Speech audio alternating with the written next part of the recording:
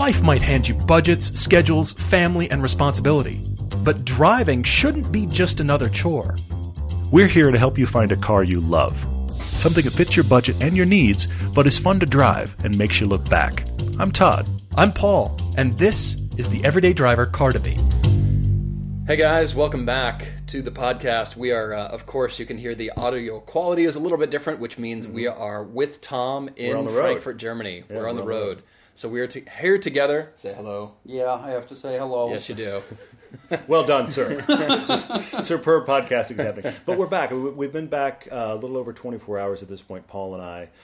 We got in ridiculously early yesterday, so you're hearing this on a Saturday. Yeah. We got straight from the plane, straight to the rental car, drove straight to Stuttgart. We were all excited. We felt really good about ourselves. Somewhere halfway through yesterday, we both almost fell into a wall. There's just suddenly no amounts of espresso can fight that off. Yeah. So we jumped into a Seat Leon at the airport, just immediately jumped onto the Autobahn, Yes. and it was very cleansing to You just were going 100 miles nail an the hour in throttle. the first maybe 2 minutes of getting in that car. Yeah, it was very I'm telling quick. you, it sharpens the senses. Yes, it well, you were really far more wakes awake you than up. I was as a result. Absolutely. Very So, cool. of course, we got to Stuttgart and went directly to the Porsche Museum and the dealership there. And if you've no ever one's been, surprised.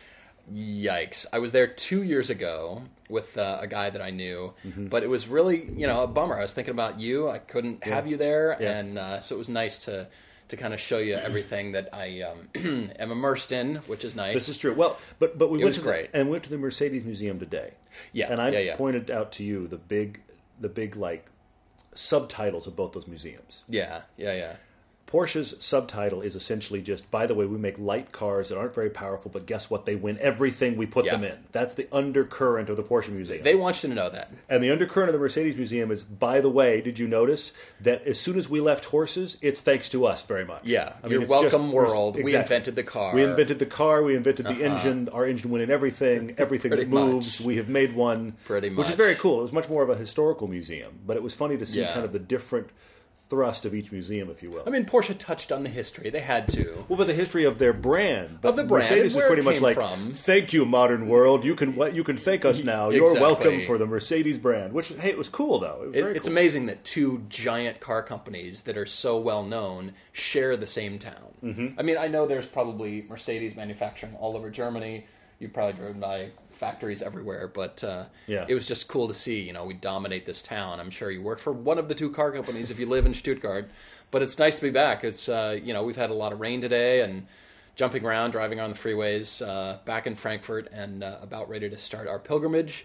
So people come in tomorrow on Sunday. They're flying in, and we're just going to be hanging out waiting for them. And in the meantime, we should just talk about our experiences so far. Sure, certainly. What we've seen. We do have a car debate coming up. We have some questions. Thank you, as always, for sending those. And we have some questions we want to cover. I have a question for you, Tom, on your Autobahn drives. When do you do those? What time of day you're saying? Yeah. It depends. Like if during the summer, I like to go out at like 9 p.m. Okay. So you still have light, So you but you still don't have have a light. bunch of traffic. Sure. Yeah. Sure. So, but other than that, if it's like, let's say autumn, I'm just going to do it at like a Sunday at around 5. Okay. And hope for the best. But sometimes you just got to do it whenever you get good weather. Yeah. Because obviously Yeah, if it rains, you're not going to do 300 Yeah. kph and stuff like You're that. not going to be doing that. I was doing 2:05 today, and we went from no rain at all to sudden rainstorm, and I was like, yeah, this is pretty fast all of a sudden. Yeah. Suddenly things change. Yeah. The equation changed. That's for sure. Yeah, I know you're just going to aquaplane. Don't do that. Yeah. That's not a great idea. Yeah, seriously. So yeah, we were backing off of that, but I was running right around 2:05 in this little base. I mean, it's a Golf, little base. Seat What Leon. motor do you have? So 1.4? If that. Yeah, it's probably it's something the rental. like that. It's the when it's not on boost, you're not even sure it's running, let alone giving you power. So yeah. Let's put it this way: we were so excited. So we didn't check the essentially, it's got a tires. very smooth motor then. Yes, it does. It's Right, incredibly smooth. right. And it is actually the car to learn stick shift on, because Volkswagen, anyway, has got unbelievably light clutch pedals. But this one, I made the comment to Paul, this one feels like a light switch connected to nothing. It's the lightest clutch pedal in history. You could pretty commute in funny. this car in stop and go and never wear out your left foot. And you could learn so easily. So, but I mean, it's a perfect car. It was funny to be able to take something that fast, that small that fast, just because we ended up being the accidental big dog. It's nice. We were the big dog in a few cases. I mean, everybody just kind of hangs out. You are never going to be the big dog in a 1.2. We kind of were. No. Please don't get me wrong. Why. I'm not saying we were the big dog. We would be in like the grand scheme. You go flat and then you hold the rest. I'm saying, hang on. So there are people that we've noticed here that don't want to spend the money on fuel. As you've observed other years, they don't want to just use up their fuel, and so they just kind of hang out at 90 miles an hour. Yeah. I'm saying. Yeah. And they'll just be going along where, the Americans jump off the plane and it's flat to the floor. Yeah. So, dude, you in never... a few cases we were flying by people. Yeah. Of course, they're all trailers, but that's okay. We flew by plenty of people. There were big Audis, big Mercedes, yes. and other things that were hanging out in the middle lane. Things that going I thought quickly. We passed an SLS. We would pass big BMWs, just kind of hanging out, thinking. Yeah. You could going be really going quickly fast, by American standards, but not going right. quickly by Autobahn standards, and so So it felt pretty good. Is what I'm saying. It was also, but I mean, for those the underdog sections of the Autobahn, there is always the chance that you guys have also just been ignoring the rules. So it's 120, and you just don't care. Well, you and say then that. Todd is going to get a picture sent home to him. Let's hope not. You say that, but here's what was interesting. We noticed a couple things that related to this rental car because, and first off, there is this perception, and you've talked about it as well. There is this perception that everybody here is obeying the rules. I didn't see a lot of that the last couple of days. We had a lot of, it's listed at 120, and everybody is doing 140, 150, except for like the guy pulling the trailer in the right lane. Everybody's doing over the speed limit, which amazed me because I'm not used to that here. And so, but you can do it 140. Like if you don't go more than 20 over, okay, you're not going to get points on your license, and it's going to be 35 euros. Got it. Okay, there you go. So within that 20 range. Exactly. If you drive 20 plus, it's never going to be all that That's expensive. why everybody's right? doing that. So, but and also there's just locals. They know no cops are going to be showing up on a Saturday, and let's just go. Yeah, okay. That's good to know. That's probably the case. Because I saw a lot of that. Yeah. I also saw, you would think, at least I have this mystique. When you drive in Germany, they do it right. But yet, I literally passed a guy in middle lane BMW, and I couldn't figure out why he was doing a little drift left and a little drift right in his lane. He's like, why aren't you staying in the middle of your lane? I drove by him. He was looking at his phone. Yeah. So that's happening. Of course. Here. We had that. We saw a couple of those. But people that one pulling was the most out, egregious. just doing dumb things. People pulling out without signaling into the fast lane with fast cars coming. But, all the normal stuff. Well, generally speaking, we're of this conversation very ongoing about could this work in America? Why don't we have this in America? We love it so much, but it just couldn't for so many reasons.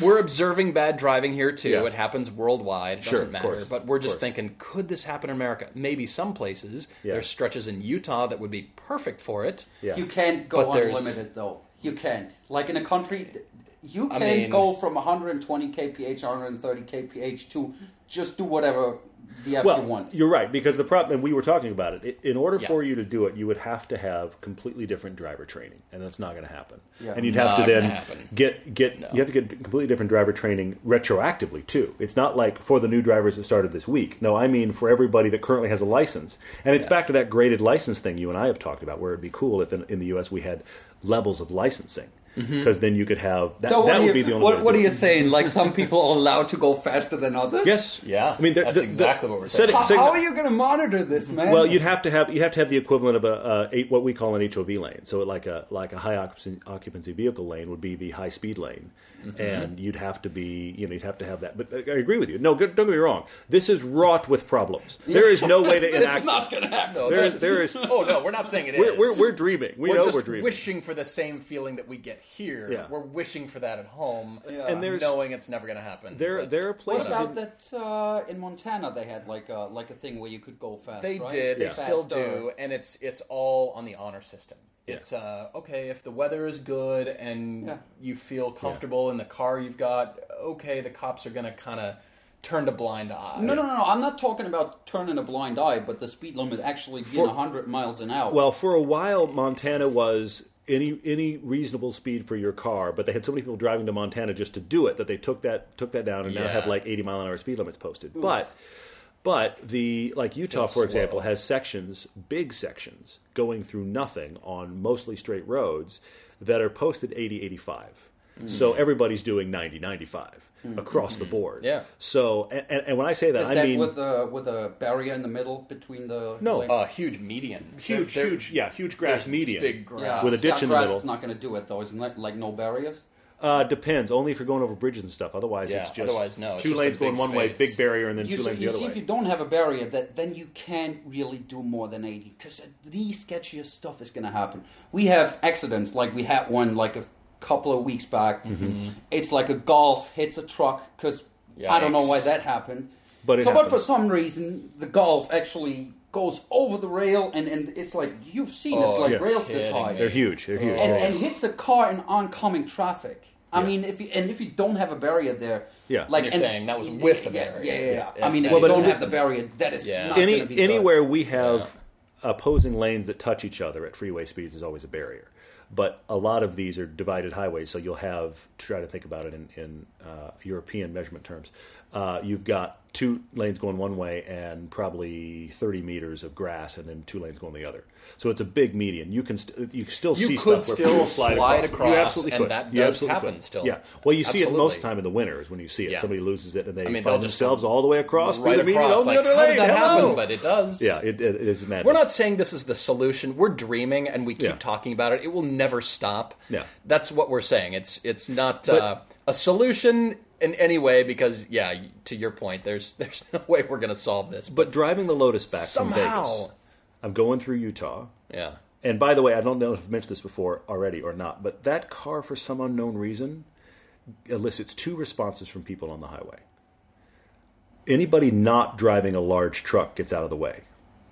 Anybody driving a large truck either gets in the way or chases me or decides they must coal roll my car. Yeah. These are the responses. Yeah, I don't know why. It's like poking a bear with the guys in the big trucks. It's the weirdest thing. I've experienced the same thing. It's the weirdest thing. It's they like, want to race. You've got a little sports car. I'm going to race a little sports car. It's like, I literally cannot see behind past the hub of your wheel. Yeah.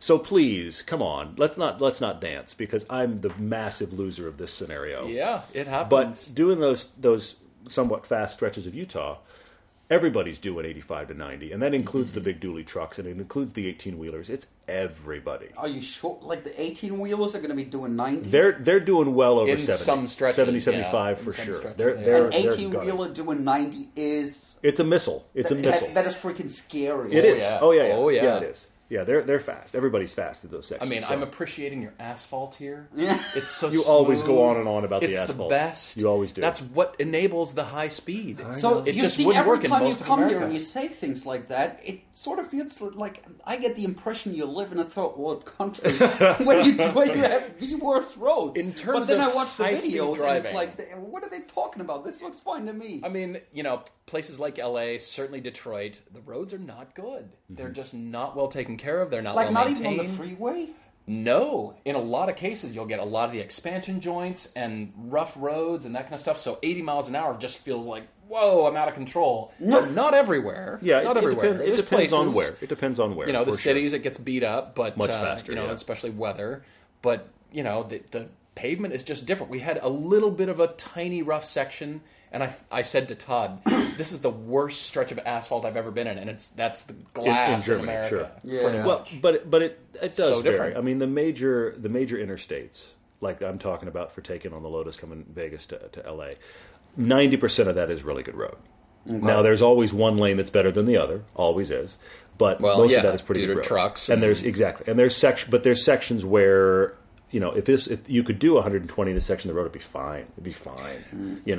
Do drivers use studded winter tires in Germany? Is that allowed? No. You can't. You can in some parts of Austria, but here you can't. Okay, Yeah, see, that helps too. There's no chains. That helps too. Because I'll give you an example. I-70 up the pass, just outside in Colorado, out of Denver. Yeah. Interstate 70 is rutted because everybody leaves their studded tires on until April and beats up the road. And there's just grooves in the road, or exposes the rock of the concrete. Of course it does, and it's terrible. Yeah. And do they fix it for spring? No. No. In the summer, you're just nobody fixes anything in America. See, you just give me the impression. It's all where the money comes from. Yeah, I get that. You've been to New York, though, right? Yes. But you haven't driven elsewhere in America and I have not. the roads. I have not driven a car in America. Okay. We have to solve that at some point. We need to fix that this. needs to be solved for sure. Well, guys, we've got a great debate from Jason C. out in Dallas here. Yep. He is a longtime Volvo owner and also works as a certified mechanic at the local Land Rover dealer who has just recently acquired a Jaguar franchise. Yep. So he's got a lot of questions there. And of course, we've got all the questions on social media here as well. But we've posted this, of course, which is very late, overnight, as a matter of fact, in the U.S. So, a little bit less questions here because everybody's asleep. But that's all right. Okay. So we've got some good ones anyway. We definitely have some good ones here. The interesting thing about Jason's question, there's a lot of elements to it. But can I ask an important one up front? Please. This email is from August 23rd. Is Yes. Dallas all right flood-wise? Dallas is fine. Dallas should be fine, yes. Okay. Yes. Houston, I grew up in Houston. Houston and Dallas are a little over 200 miles apart. Gotcha. Dallas is a little higher. Houston is a water-related war zone right now. Yeah, I saw pictures and everything. Yeah. It's horrible. And it's horrible. It's horrible. And the discussion has been that damage-wise, it may be worse than Katrina. I don't think the human damage reaches Katrina, which was obviously a whole separate problem. Right. But right. The Houston infrastructure is decimated because of the amount of water. I'm seeing shocking. freeways that are underwater. I mean, you're seeing whole swaths of the city where it's just trees and roofs. It's just I was going to say it's like people actually have to sit on their roofs because it's like that bad. It's crazy. Yeah, and we feel bad for anybody that's in that area. It's really, really awful. Yeah, absolutely. I still have family friends there, and it's been bad to hear about it for sure. But the Dallas area is fine. The Houston area essentially is now slowly draining because the rain at least just stopped. That's the big thing, is the rain just hung out for the longest time. But anyway, so Jason's up in Dallas, and one of the interesting things about this is the fact that there's some shared specialty parts for Jaguar and Land Rover. And since he is a senior mechanic, which you could also read into shared problem parts, but that's okay. Maybe. Since he is a senior level mechanic at the Land Rover dealer, he theoretically could work on a Jaguar very easily with the parts that he has and the knowledge that he has. And he got to drive an XFR, and that may have been a bad thing because he's now obsessed with finding one with the discounts he can get from the dealership. So we start out with his prior ownership here, and we showed Tom a picture of his 5-speed Saturn SL2 sedan, and I thought Tom was going to have a conniption fit over here. Yeah. So I said it was very pretty. Tom was that's what he said. He was very impressed with that car. Yes. So what else? Chevy Outlander minivan. Moving on to an 850 T5 Volvo wagon, which is cool. He's got a 2009 S80 T6 all-wheel drive with the executive interior package. And so, he also, like I said, sold the 850. So kind of a Volvo guy there. Yeah. And had made a few tuning things. What motor does the S80 have? S80 is a V6. The T6, turbocharged 6. Does it have a bit of go? Yeah, they're pretty good. They're pretty good. Yeah, I mean it's not an enthusiast car by any means. It's certainly not. It's kind of like a 5 Series, between a 5 and a 7 as far as. Did he put suspension here? He did, right? That was on the 850. Yeah, though. the 850 T5. He did about everything you can imagine to that car, and then finally got rid of it. So that car was definitely tuned. The S80 has been much more of a, as he describes, it's his uninspired, boring car, but it's reliable. But look, reliable. So, yeah. So he can't take this car to Cars and Coffee, even though that's not why we buy cool cars. It is an element of that. But he wants something that's got passion. That's what he doesn't have. And he wants something, if he takes it to a Cars and Coffee, people can be like, that's interesting. That's a cool car to have here. Yeah. So that's not... I guarantee there's like Volvo exclusive Cars and Coffee, and he's going to be a superstar with that thing. Well, that's a different Volvo group, Cars and Coffee. That's I've a never different heard group. of that. Oh, it's a there. thing? It's there. Yes, it is. I'm not convinced. Here in Germany, definitely. I promise you there's Okay. going to be an S80 owners club. And they meet every other Sunday. Sure. That is funny. Awesome. So, but I mean, this XF's got the big 5-liter engine and wonderful car noises and all of that. But okay, Jason's a family man, 2 kids, wife, dog. He needs a sedan or a wagon. He doesn't want an SUV, so we're limited to that. Now, what do we think the price range is here on this old XFR? Well, I'm thinking 40s, somewhere in 40s. That's my guess as well. I don't know that they've dropped under 40 at this point, to be honest. And as Todd was saying earlier, he's become very intimate with this 5-liter supercharged V8 and the ZF 8-speed that are offered by both Land Rover and Jag. So he's looking at this because, as a senior level mechanic, he's got access to parts and the right tools. Absolutely. And that's the biggest thing. I mean, really what this is less of a debate about what car he should get, because I think he's sold on the Jag. This is what he says He's anyways. Yeah. kind of looking for that and looking for validation in a sense because yes, this is a little bit different. For somebody who's got access to that, and Jason, I'm wondering, would they let you work on your own car, say after hours or something like that, since you're already a mechanic there, you're certified, on and on and on, but you've got access to all these tools that the rest of us don't. Yeah. And so in that case, when we talk about those cars that, you'd be pouring a lot of money into to keep them maintained and all that kind of stuff. And this is what he's worried about, right? This is a big question. I mean, we scroll down to the end of his email here. He's looking for different opinions, but I don't think you are, Jason. I think you're looking for validation. Validation. Is this the right car? But again, we're coming to the point where you're in a different place than just about every other person considering this car.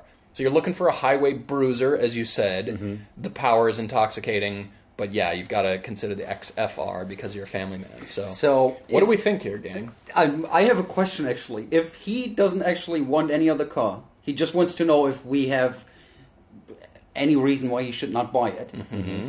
But he being the mechanic, because he's worried about reliability, shouldn't he be the one telling us whether this is a good or bad idea? Well, but I think because he knows the potential issues and he can work on the potential issues, it means if it's a car that he loves but it might have problems, he can get around it. He can deal with it in a way that the rest of us couldn't. So True, I think it becomes a more viable option just because of that. I agree with you. I mean, theoretically, he could say, well, I think it's going to be a money pit. But he's kind of asking, do we think he's insane, is part of the reason of this question. And what I want to ask, and I've actually looked him up, these are running, it looks like, between 30 and 50 grand, depending upon how new you get. Mileage, condition, all that kind of stuff. And how far back you go in years. The thing I'm going to say to you, Jason, more than anything, is I'm going to give you some please go drive these options. Because here's my only real concern. Right. If this excites you, Jason, I'm not going to turn you away from a car that already excites you. Because you can work on it yourself and you have the tools and the expertise. But he could work on any car. He could, yes. And he's got the expertise for other cars as well. For sure. Yeah. The only thing he does not have is like the computer stuff. The Jaguar specific tools. Agree. Mm-hmm. No, I'm talking about the computer stuff specifically. Yeah.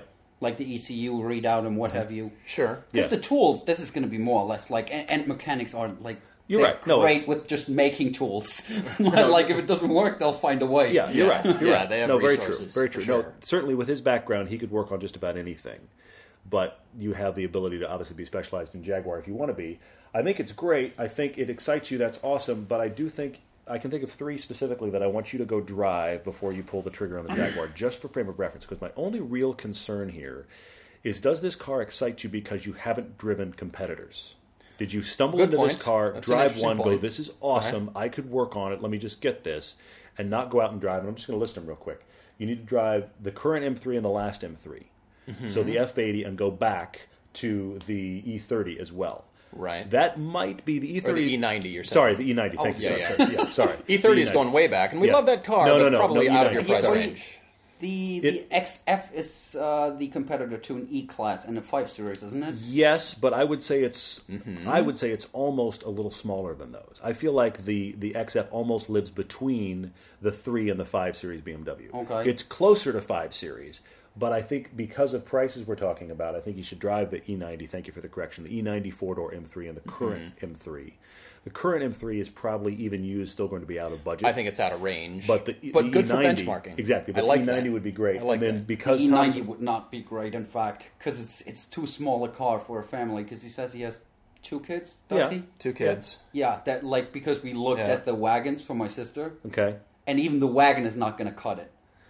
I actually think it's decent sized in the back, but I think you'd have to see what you have one kid, right? I do. How much space do you have in the trunk of your Cayenne when you have to take the kid on a longer road trip? Well, it's the larger question. What age kid do you have, and how much large plastic trash can sized vehicle? And that goes down as the child gets older. Exactly right. It's proportional. You get into more. So if you're still into strollers and that kind of stuff, you're right. This will not be big enough. That's the unknown. That puts us, of course, look at M5s. You may as well. Yeah, look at used M5s. Yes. And the farther you go back, the really cheaper they get. Yes, but you got to drive. Are we in used Phaetonville as far as maintenance and reliability? And then, of course, I have to say it, Chevy SS. You've got to at least go I drive. wanted All to right, say fair that. enough. I'm sorry. I'm stealing people's thunder here. I'm sorry. No, I mean we're at a limited choice here, but I thought what you could talk about too is the second part of this, guys, and that is the uniqueness of the car. We have rarely, I don't think ever, recommended a Jaguar XFR No, we haven't. on the podcast because it's out of price range, and then if we're talking about a $45,000 Jag, why don't you consider other cars? Because this thing is an engine wearing a car. It really is. I mean, it's just all about the power. It's also automatic. And we're not thinking, okay, canyon car, track car, even though you could. And we've had this car on track at Motor Press Guild track days. We've both driven this. We like it. It's a monster. But as far as uniqueness of the car from a car show perspective, it's going to be pretty different. But we don't know about cars in Germany. I mean, obviously he's in Dallas, but what about enthusiasts here for Jags? We've seen a few around. But I mean, what's your take on Jaguar ownership here in terms of car enthusiasts? Are there a lot? Are there a little? Dude, you see we have F-Type. Mercedes, we have BMW. That's pretty much it. Yes, so you really see the Jaguar sedans. You do see a bunch of F-Types and the new sedan. I forget the F-Pace. Yes. You see those, and then you have the occasional Jaguar sedan. This used to be different back in the day when Jaguars actually looked a bunch different from the era where they still had two tanks and stuff like that, like fuel tanks. The old classic one. The 70s. Because those, I mean, they had these huge trunklets. And they just look baller as hell. Yeah. Now they just look like a. They look a lot more. Yeah, similar. they try to look like the German stuff. Sure, that's minus a bit, but you know. No, but you're right. They look a lot more normal than they used to. They used to look a lot more unique. I can take that here as well. And you're right. I have seen quite a few F-types since we've been here. Yeah. But I haven't seen a single Jaguar sedan. It's a very interesting point. I was just curious. I mean, we see far more in America, definitely. Yeah. I mean, Jaguar has a huge market there, and we love them, but it's still an alternative choice. That's what I'm saying, It's very unique, but he's in a unique position. And I think from the thing you're looking for the cars and coffee mentioned, you'd get looks. It's a unique car. Nobody really rolls up in this because this was the, older executive, you love Jags. That's kind of, I think, the positioning where it is. Sure. But I think it's very unique for you. It'd be like an 18-year-old driving a Corvette C7. What you're not the target market. How is this possible? But they're cool and they look. But they're still cool. And they've got great power, interesting engine note. I see all the reasons this excites you, Jason, for sure. But I just my only real hesitation is make sure you've driven competition, so you at least know where does this sit, versus just that's cool. I drove it. I like it. It sounds awesome. I could work on it, and you instantly bought it. I think we at least need to do some benchmarking, as you like to say, Paul, to know where it is in general. It doesn't mean it's not a buy. But I think you've got to have driven the others recently for comparison purposes. And I'd like to think that since you're in this position to be able to work on it, you're getting a good car because, like we found with all the luxury cars that drop off a cliff, this is a $100,000 car at least, brand new. Yeah, it's close to drops off a cliff when it becomes used, and I love that car. Theoretically, Jason does his own pre-purchase inspection, and it's done very, very well. Yeah. He's really looking hard. Yeah, how much is a C63 wagon? Oh, you used to have those, right? Yeah. We don't have the C63s anymore. We can get the E-Class wagon. No, it's all E-Class. I'm not talking about the new one, though, like a generation back. I mean, if it's the E-Class wagon, that's even better. Have those. Oh, yeah, they're great. They'd be great. But if we're going to talk hot wagons, though, he's got to start shopping. Which is all we see here in Germany. Exactly. We started a game earlier. I'm not kidding. We started a game earlier. This is funny. Where Paul was like, Cadillac, "Look, they're all exactly." The Cadillac. Yeah, yes. the problem with the CTSV wagon, which would be awesome, Yeah, the CTSV wagon would be amazing, and that's obviously kind of the king of this segment in the U.S. The problem is they're still $55,000 or so, so I don't know that that's possible. Maybe that's a good contender. It's worth looking, depending upon how high his budget is. He hasn't given us a cap; he's just talked about used XFR prices, so it's kind of hard. Jaguar to know. XFR or the Jaguar XFR? Which should I get? Exactly. But you and I were sitting at a stoplight earlier, and you made a joke about how many wagons were all around us. And at first, we started counting. We always wagons, see it when we come here, and we got 6 or 10 wagon shapes counted before I stopped us, and I went, "You know, what would make a lot more sense if we started counting cars with trunks." And then we proceeded to sit in silence, I'm not kidding, for 2 or 3 minutes with cars going by because there were no trunks. No car anywhere had a trunk. And it was like, oh, look, there's one. It's this all bothers wagons. me so much, right? Why?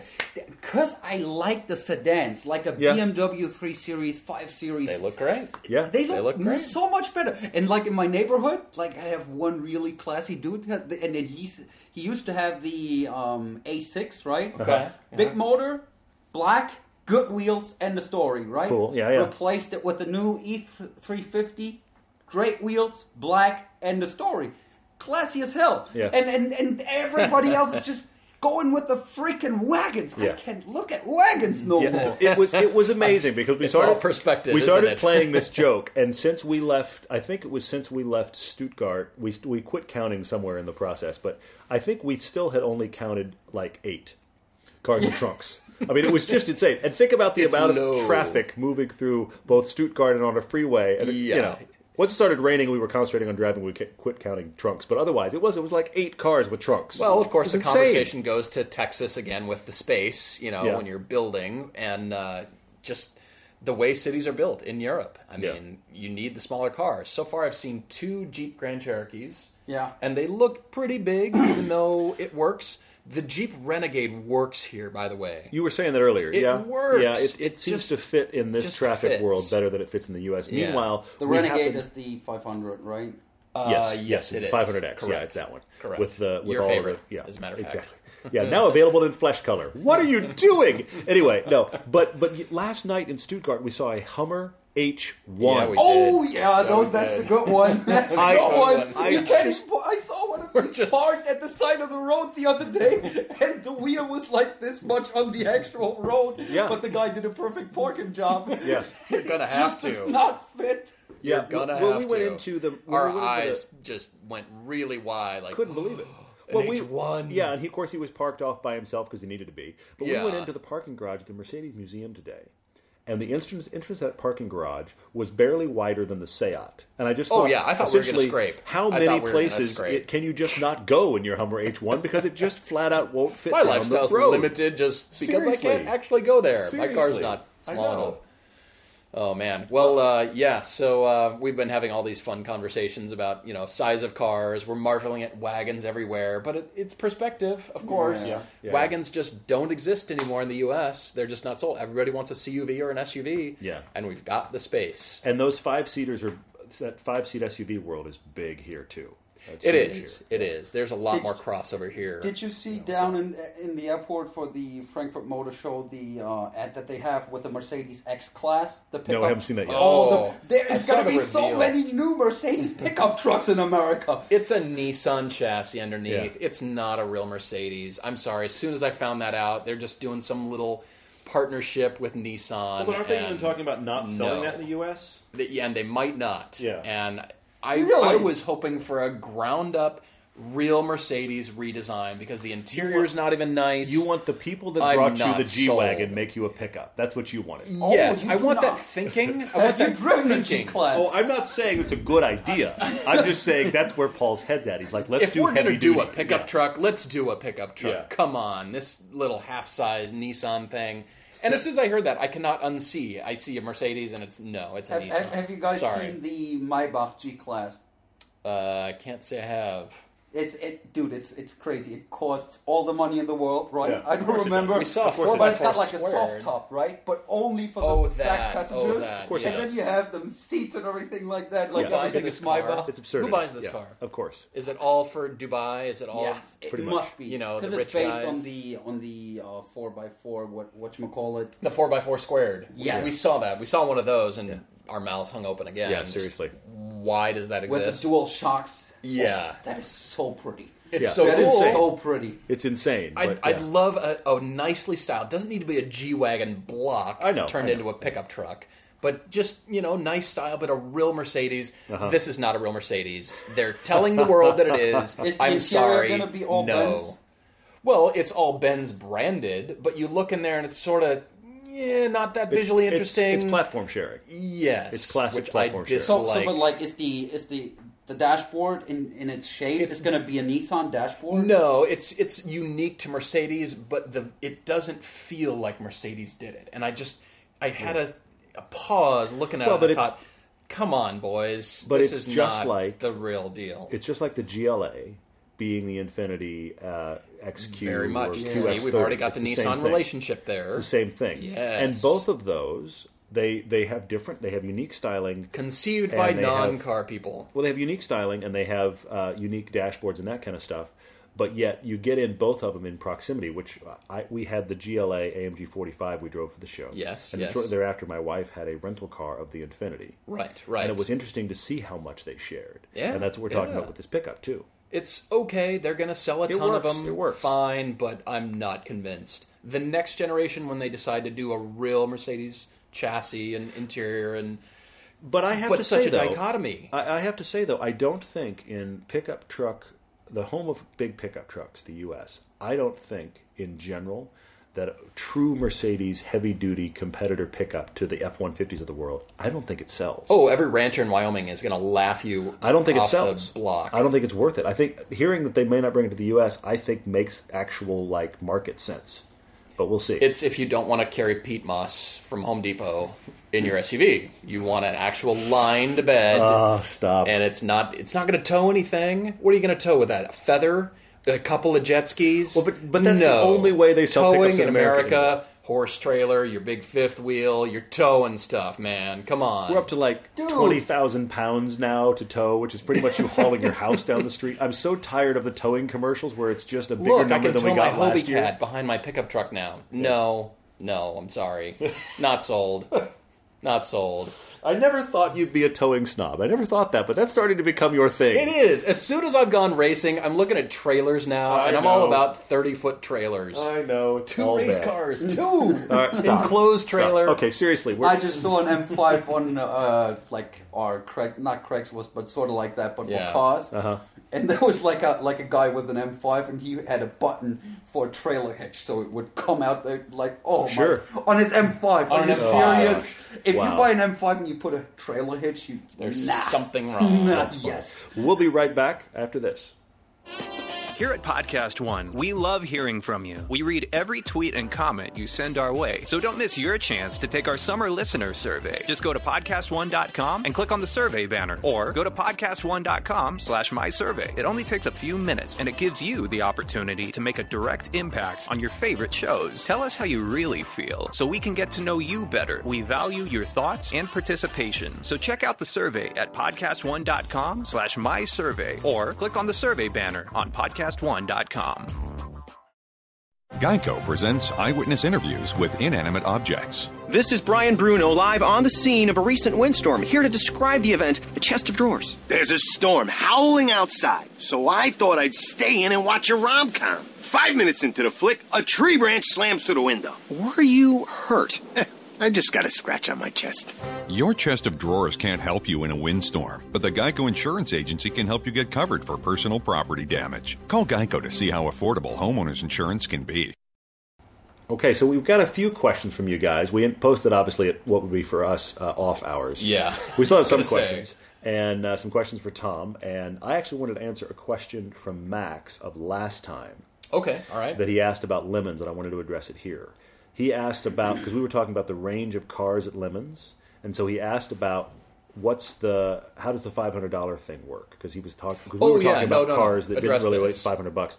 Here's the You were thing. even mentioning he was that's talking about, is there a money. cap to how much money you can spend? Actually, Yeah. no. Here's the thing about the $500. It's dangerous after Yeah, here's the thing about $500. $500 cars is what you have to be able to do is theoretically, and you can bring the paperwork of your bill of sale, you could bring just the book to say, I've owned this car forever, but it's now only worth $500, but you have to be able to show the advertisers at Lemons, I legitimately got this car for $500, or very close to it.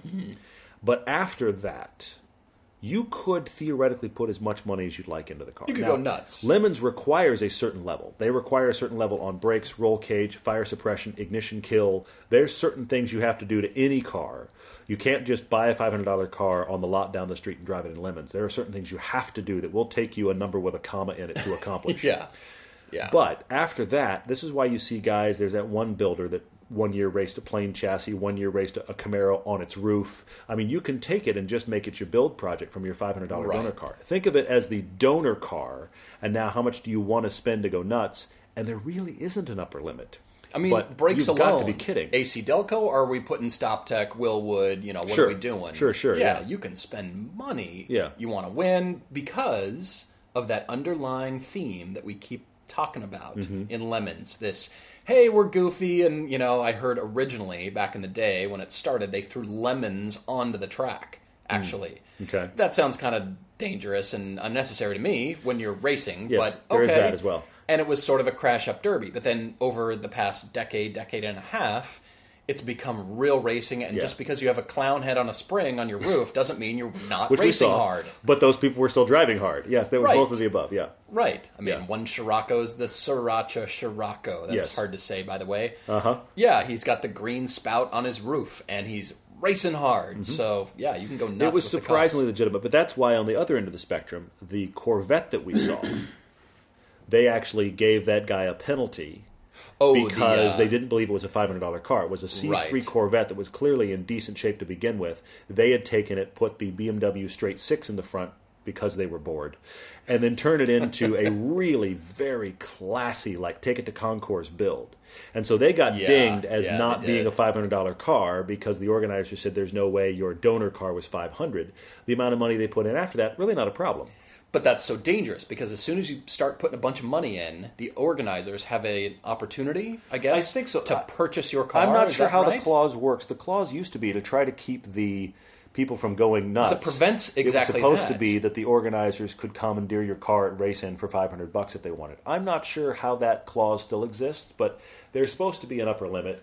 I'm They're not trying really to sure where it prevent is. just this. Oh, yeah, car's $500, and then it's, $20,000 race car underneath. Come on. But I have to say, though, the guy with the Polizzi van, that has to be a $20,000 or $30,000 build. It has That to was be. up there. That looked really nice. He's had got Porsche the big reds entire in all thing four caged, corners. Porsche Yeah. brakes, full engine transplant. I mean, that was done. So you could spend a lot. Anyway, so that was a question from last time, but I wanted to address it, Max. Sorry to run back to Lemons. We have many others. Yeah, we What do. struck you guys? There was a quick one from Victor about the Porsche Cayman GTS piece that just recently dropped.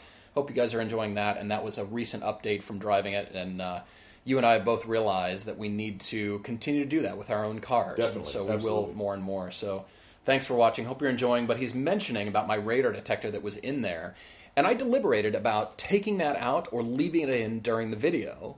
But I thought, you know what? This is how I'm using the car. Sure. And Yeah. therefore you Yeah, get to yeah. see how that's in there. But he's noting that it doesn't really look too good. It sort of clashes with the style of the cockpit, which I agree with.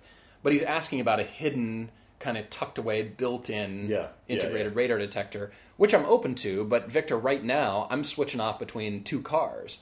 I didn't yet buy another radar detector, so I'm plugging that into the Jeep or I'm plugging that into the Cayman, kind of going back and forth. So I need just a quick change. That's why it's in there. But again, that's how I'm using it right now. And yeah, it's not ideal. It's not the best. But hopefully I can solve that here. How many tickets does that actually save you? It's helped. The last one it didn't because of the special situation. Because of the speed. Well, there was that, but we were cresting a hill. The cop and I were both cresting the hill, and as you know, with opposite line directions. of sight, it can't see over the hill and down the hill on the other side. It's only really if it can see kind of far away line of sight. And so as soon as we crossed by each other at the very crest of the hill, he got me. And that's when the radar detector lit up, but it didn't have enough time. And again, it's not an insurance policy. It might give you 2 or 3 seconds. It's not a guarantee. Yeah. But in California, it has saved me a lot because it'll just kind of go off, and I'm thinking, all right, that's different than the usual, the grocery stores chatter and the, stuff. the garbage. I think it definitely has saved you much more in LA than it ever has in Utah, because in LA you would have this random Tuesday once this calendar year, that cop's making quota and he's sitting behind a billboard and he won't be there the rest of the year. True. And so all of a sudden you'd hear weird chatter and you slow down because that's not normal. And then sure enough, you'd be saved. Yeah. That definitely happened to you a few times in LA. I think it's been less likely in Utah, but How much is one of those things?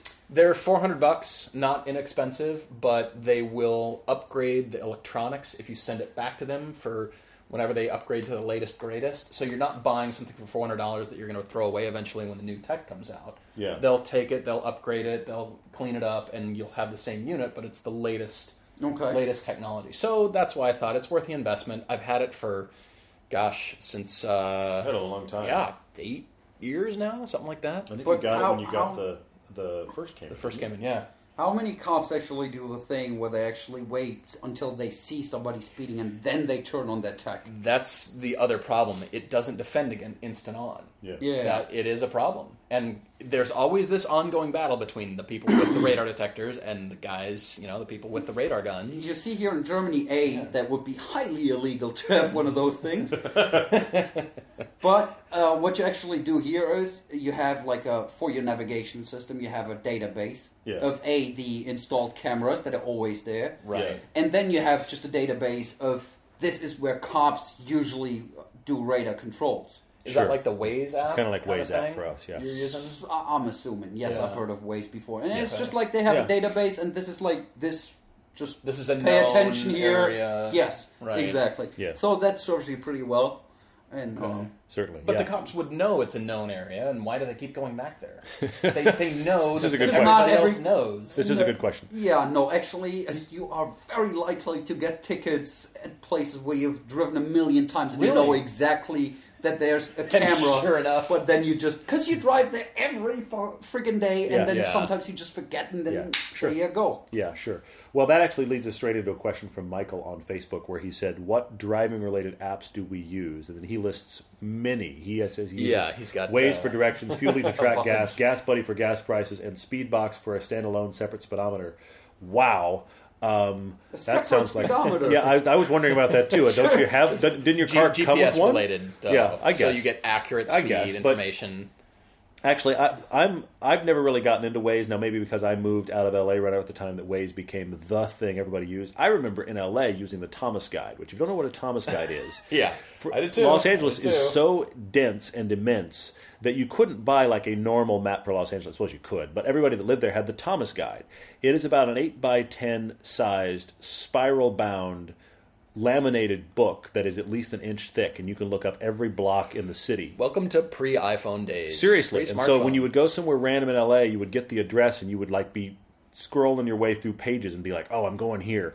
I remember that, which was madness. It actually sounds like I grew up in 1920 when I tell that story. But it wasn't really that long ago. But right around the time that I left LA, which is about 7 years ago, was about the time that the Waze app was becoming a thing. So I've never really used it. I use Google Maps a lot. It's pretty good. But it is good. I actually heard through Beverly Hills, residents were getting angry because of all the traffic around that area. Waze would route people through neighborhoods. Of course they would. And suddenly their neighborhood sleepy little street was getting massive traffic because of the Waze app. Of course. And so now they're inventing other apps to get around that, and it's this battle of data. I do use Fuelie to track gas and all of the stuff that I'm doing for car maintenance, and that actually is really cool. Beyond that, I don't chase a lot of other stuff. Nor do I. I mean, to be honest, I don't find out the fuel mileage of my cars because, you know what? I don't care. I just fill it up and go. I do track that. It doesn't really change what I'm doing, but I do track that. It doesn't change what I do. I'm now measuring. But because I'm keeping track of that, I'm keeping track of maintenance, I'm keeping track of all those things, so I know what that is. Most of the time, I don't have time to enter the data and all that kind of stuff, and I'm going anyway. I'm going to drive how I drive, and, I just go. So, I don't know. Do you use any apps when you're...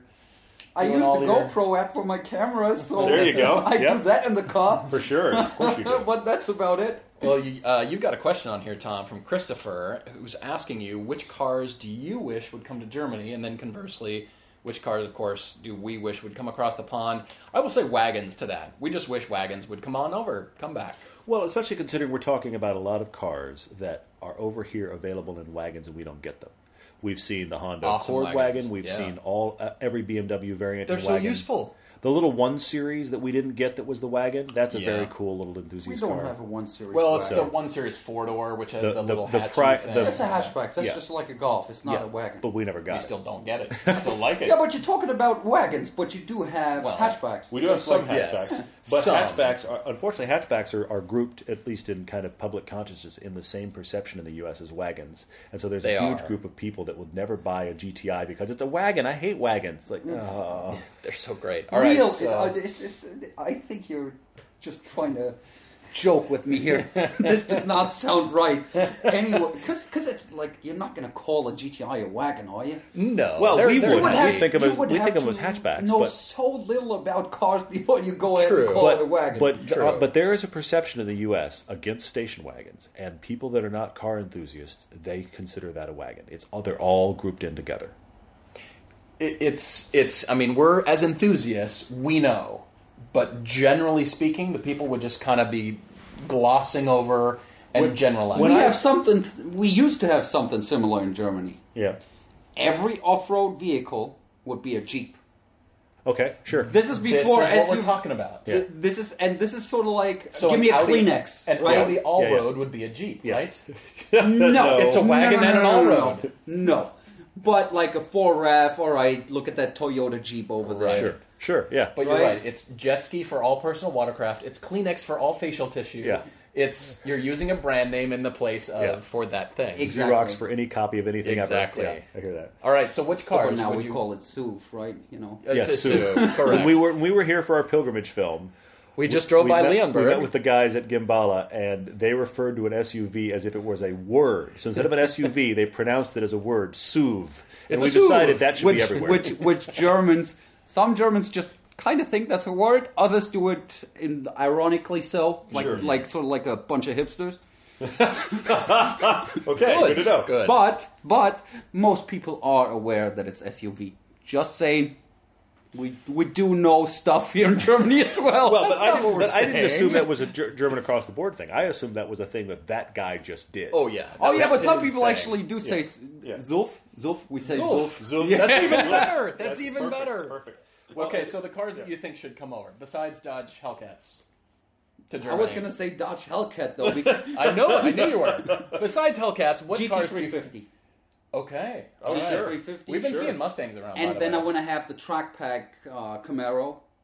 Okay, good. We do have the good. Camaro, we do have the Mustang now, and we do have CTS and ATS. But just particular packages of those cars that you wish were exactly. And then what I like about American cars is you got the Seat there, right? And it's got like half a motor.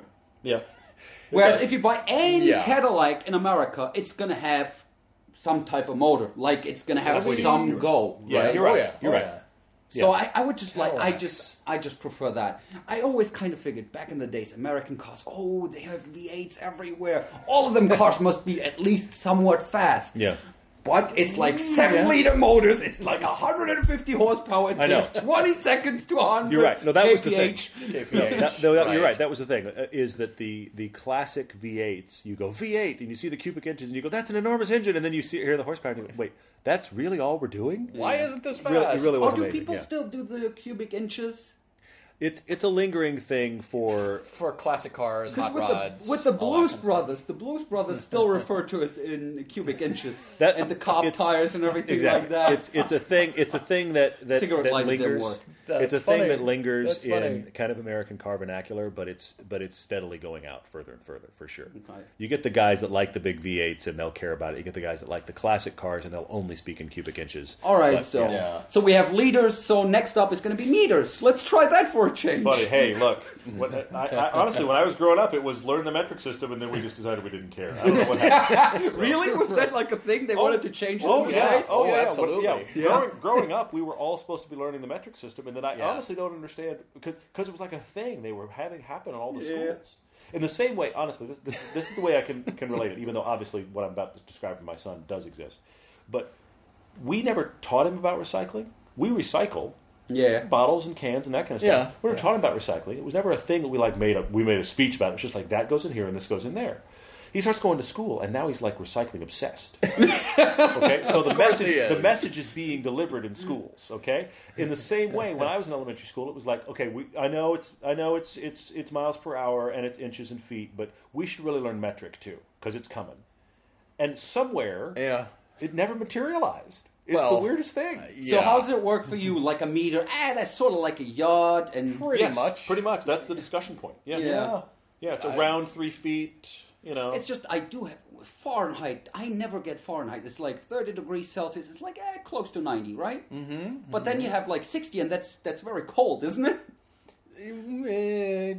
It's not super cold. No, You used to live in London, right? In London, and right? also in Norway. Yeah. So you know Celsius. A little bit. So 60 Fahrenheit is what in Celsius? I'm aware of range. 60 Fahrenheit is somewhere. I had to get my converter out. Is somewhere in probably like 18, 20. Okay, so but like 40. When does it start? Like what's below freezing?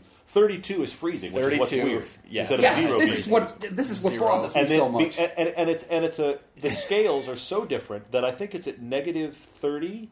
They actually are equal, but then Yeah. they drift Wait. away from each other again because it's just this weird scale because of the way they work, and because So you can understand, though, when I say the Celsius system is just much easier because freezing is 0. the metric system is much Everybody easier. says, I'll well, you go got there. 10 fingers, you got 10 toes. Yeah. Everything divide into 10. Come on, Easy, all the way right? back, all the way back to the Romans. They did everything in 10. Yes. Okay, this is not news. Yes. It's not a newfangled thing. And then you know what everybody Yeah. says? Americans say, well, who put a man on the moon? Yeah, right. Let's not bother people with the metric system anymore. I'm very, How do very we get sorry. back into I do imperial find, versus metric? I do How find do this we do kind of this? stuff interesting. It though. is bizarre. It is bizarre. Anyway, okay, so we've been all over the map on this podcast. We probably should wrap it up.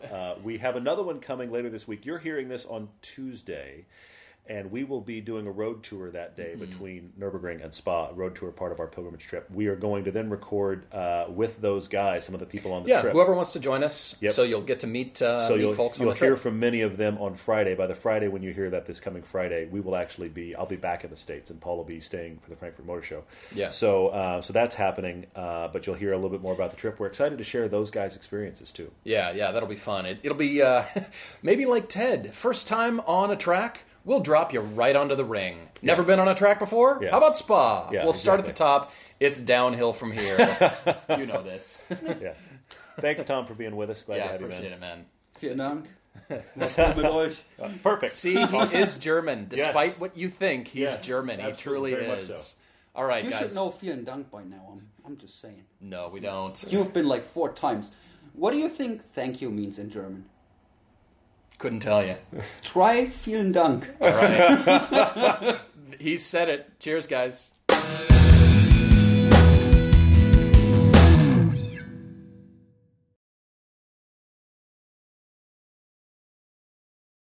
Geico presents eyewitness interviews with inanimate objects. This is Brian Bruno live on the scene of a recent windstorm, here to describe the event, A Chest of Drawers. There's a storm howling outside, so I thought I'd stay in and watch a rom-com. 5 minutes into the flick, a tree branch slams through the window. Were you hurt? I just got a scratch on my chest. Your chest of drawers can't help you in a windstorm, but the Geico Insurance Agency can help you get covered for personal property damage. Call Geico to see how affordable homeowners insurance can be. Hey, it's Shaq, your official spokesperson for Podcast One Sportsnet. And 2019 is starting off in a very big way thanks to my friends and exclusive partners, BetOnline.ag. I'm not sure what kind of gift you got this holiday season, but I'm betting it's not as good as an all-expenses-paid trip to the big game. That's right, we're talking round-trip flight, hotel, VIP tailgate party, and tickets to the big game for you and the guests here in my town of Atlanta, Georgia. How do you enter? Simple. Go to BetOnline.ag. Sign up for a BetOnline.ag account. Use the promo code BIGGAME and enter in the contest. Our exclusive partners at BetOnline.ag have the golden tickets to the big game. Don't miss out. This promotion ends January 28th. Visit BetOnline.ag today for all the details and use the promo code BIGGAME. Game.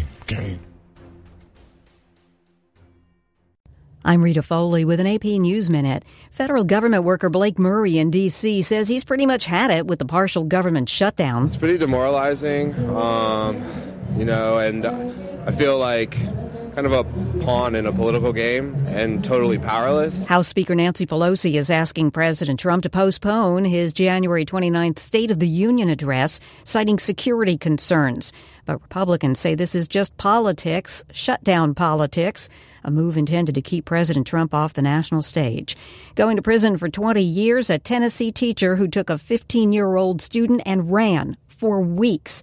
Prosecutor Dan Cochran. We think it's a serious sentence. 20 years is a significant amount of time. He's going to have all that time to think about what he did, the consequences of it. We asked for 30, obviously, but 20 is a very serious sentence, and we feel good about it. An employee and a customer at an IHOP restaurant in Huntsville, Alabama, were killed in a shooting that also injured another employee. I'm Rita Foley.